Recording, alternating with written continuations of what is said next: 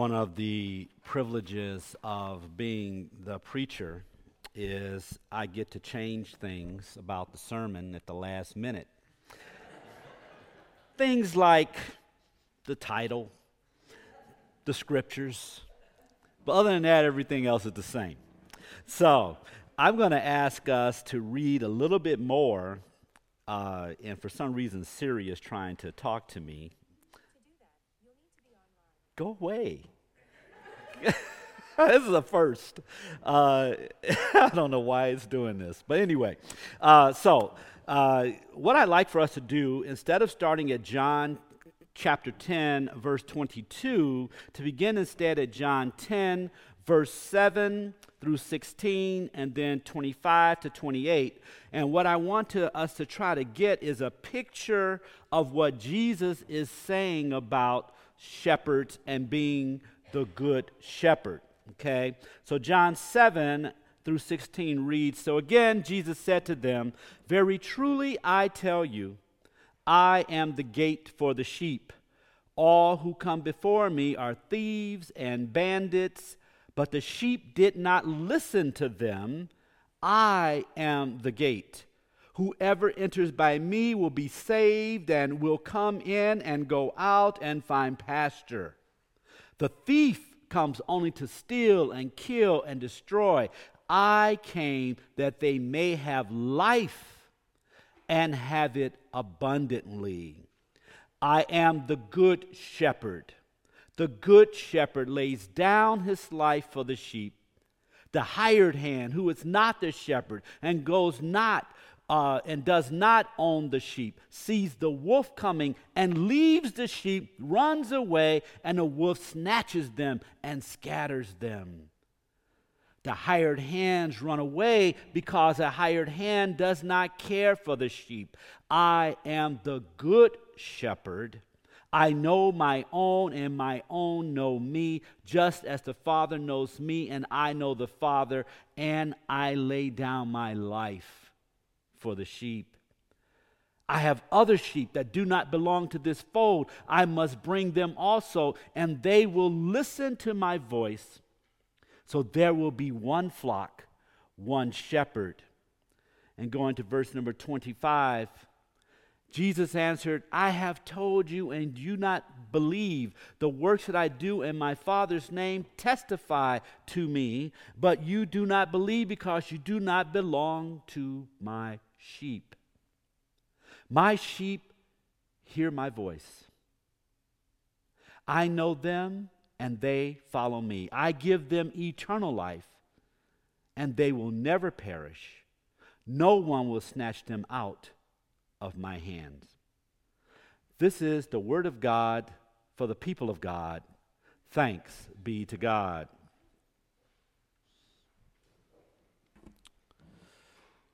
So if I were to retitle the sermon, it would be, "The Lord is my shepherd." The only thing in this life that is certain is uncertainty. This saying is especially true during these times as we exit from the pandemic, or should we say, as the pandemic is slowing before it speeds up again. We are experiencing change and transition in our culture, in our society, and here in this church at a very rapid pace. Today is the first Sunday without Eric as pastor in this pulpit. Pastors come and go, serving for a time and a season with a particular congregation. Pastors develop close relationships within congregations during their time in ministry. And that's what makes goodbyes hard, really hard. Presbytery's ethical boundaries policy discourage continued pastoral relationships with a former congregations by former pastors to facilitate preparing for relationships with a coming new pastor. And even though I support such presbytery policies, it's hard because we're all human. We care. And the relationships that we built mattered to everyone very much. Now, this doesn't mean that you cannot call or visit Eric, although I would suggest you avoid visiting Arizona in the summer. Strongly suggested. It just means that you should give him a break from worrying about what's happening at this church. He has a new call now. Allow him to let go and move on with his ministry. There are always a range of emotions when there's any kind of pastoral transition. Sadness with saying goodbye to a pastor who has served for a certain time and season. Anger with the timing. And because none of us are universally liked, relief for some that a pastor is moving on. There may be anxiety around choosing the next pastor. Some may even wonder, how will the congregation go on now? Who will the next pastor be? How will the next pastor lead us and serve us? And whether he or she will be a good fit or just merely tolerate it. No matter what the circumstances, goodbyes are hard. So, it's okay to feel whatever you're feeling about this pastoral transition, be it sadness, be it anger, be it relief, be it anxiety, or all of the above at the same time. But I want you to know something, my siblings in Christ. You are going to be okay. We're going to get through this together. Amen. So I believe God has a word of hope for us this morning from the biblical texts that have been read. Now, if you are like me, you don't know much about shepherds. I can count on one hand the number of times I've actually seen a sheep. And I think it's sheep and not shep or whatever, right? I would think for us today that the psalm would have played better if it were about cowboys and cattle. But I guess the Lord is my cowboy doesn't have the same ring. He leadeth me by the riverbed, and yea, though I walk near the barbed wire fence, his cattle prod protects me. No, that just get it. No. The gospel according to Craig. So we are left to use our sanctified imaginations and try to figure out what a shepherd is and why this image is the image the psalmist used and why Jesus would use it. For the audience of Jesus, being a shepherd had many possible meanings. They probably knew the stories of Moses and David. They would be familiar with Moses as a shepherd whom God called from the burning bush while Moses was attending his flock. They would be familiar with David and how David learned to be a fighter and a warrior by defending the sheep from a lion and a bear. Others in Jesus' audience associated a shepherd with the idyllic life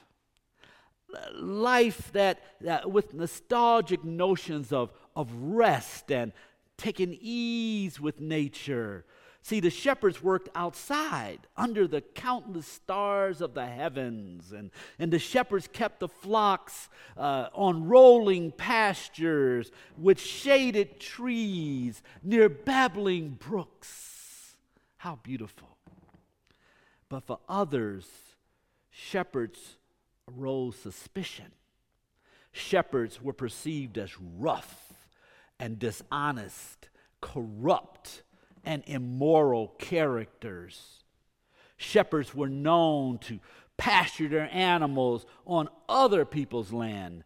They were known to steal the wool and the milk and sheep from their own flock. Jesus speaks of shepherds who were hired hands and indicated that they were thieves and robbers. In addition to thoughts of David and Moses and shepherds, when Jesus called himself the Good Shepherd, I'm sure the words of Psalm 23 echoed through the minds and the hearts of his listeners. The Lord is my shepherd. Psalm 23 is about sheep. There's something innocent yet mischievous about these creatures. For the psalmist, from that perspective, they seem hungry and restless and fearful. From the perspective of Jesus as the Good Shepherd, sheep are in need of leadership and protection. They are vulnerable to their inner urges and outside predators. If left to their own devices, these poor animals may end up lost or drowned or eaten by a predator. There are times we resemble sheep. Times when we feel our best just isn't good enough. Times when we have more things to do than time to do them. Or when our money falls short of our needs. When our patience is no match for the latest news cycle, social upheaval, financial downturn, or pandemic uptick. There are times we too are wandering, lost, and in need of direction. This is a time to confess. This is a time to say, "The Lord is my shepherd." In his commentary on Psalms, Patrick Miller calls the first stanza of Psalm 23 a statement of faith, a statement of confession. How many of you went through confirmation and had to write a statement of faith? All right. How many of you have worked with confirmands to help them to write a statement of faith, right? And if you're a minister of word and sacrament, you have to have a statement of faith every time you go to receive a call. I had to show my statement of faith when I came to receive the position as your presbytery executive. Now, I make it a habit to update my statement of faith every couple of years. I wanted to reflect who I am and where I am on my faith journey. But I also wanted to sound cool and hip and not like it sounded when I graduated from seminary in the mid-1990s. I wanted to show current theological images and language. But I'll tell you, after preparing this sermon for you, I'm thinking of making a change to my statement of faith. I wanted to begin with, "The Lord is my shepherd." We love the Lord's Prayer, and we should. We say it every Sunday in worship. And often we say it in meetings when we have meetings at the church. But I wonder what would happen if we also said those few lines from Psalm 23 at the beginning of our time together as we join hands or as we clasp our hands in prayer and we simply say, "The Lord is my shepherd." These few words usher in the presence of the Holy Spirit into our space. Ben talked about place, and these few words usher in the Spirit, and it lets us know that we recognize our weakness and our vulnerability as humans, and that we need God. We realize that we are not alone in the challenges that we face or the struggles that we encounter because the Lord is my shepherd. By beginning our meetings, our prayers, our time together with these few words, we are also looking for God in every situation. We want Jesus in the room. We are seeking the movement of the Spirit in our homes, in our schools, in the marketplace, and in our church. We are listening for the still, small voice of God, a voice that is familiar and safe and comforting. When we are looking for direction, when we are trying to figure out what we should do next, which way we should go, should we bring Ben in or not? This is a time of discernment.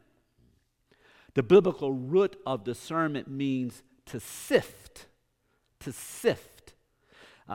It's like sifting wheat on the threshing floor. In the sifting process, they throw the grain into the air, and the wheat is separated from the chaff by the winds.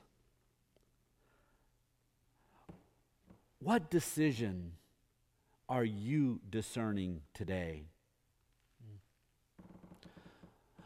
What are you sifting in the breeze of the Holy Spirit? And how do we know if the decision we're making is right, is the will of God? Now, I'm not one for 3 points in a poem, but I got 3 points.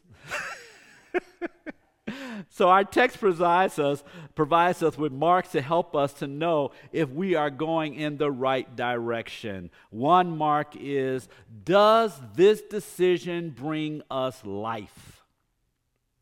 Jesus said, "I come that they might have life and have it abundantly."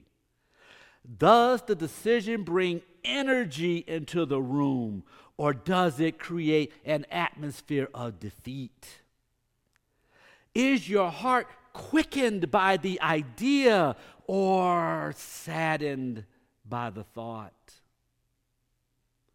A second mark, is the decision inclusive? Is it building bridges? Jesus said, "I have other sheep that do not belong to this fold, so there will be one flock." The message of Jesus is an inclusive message. It seeks to bring people together, not drive them apart. If you can see people coming together around the decision, then you're on the right path. The third mark, does the decision reflect God's grace? Psalm 23 says, "Goodness and mercy shall follow me." The word follow is better translated as pursue. Pursue. goodness and mercy shall pursue me. See, grace can be seen in God's mercy, but I believe grace is also in God's relentless pursuit of us. As badly as we are capable of acting and the dumb stuff that we do, as often as we mess up, God will not let us go. God will pursue us, chase after us, and anoint us with forgiveness and grace, because our God is a compassionate God.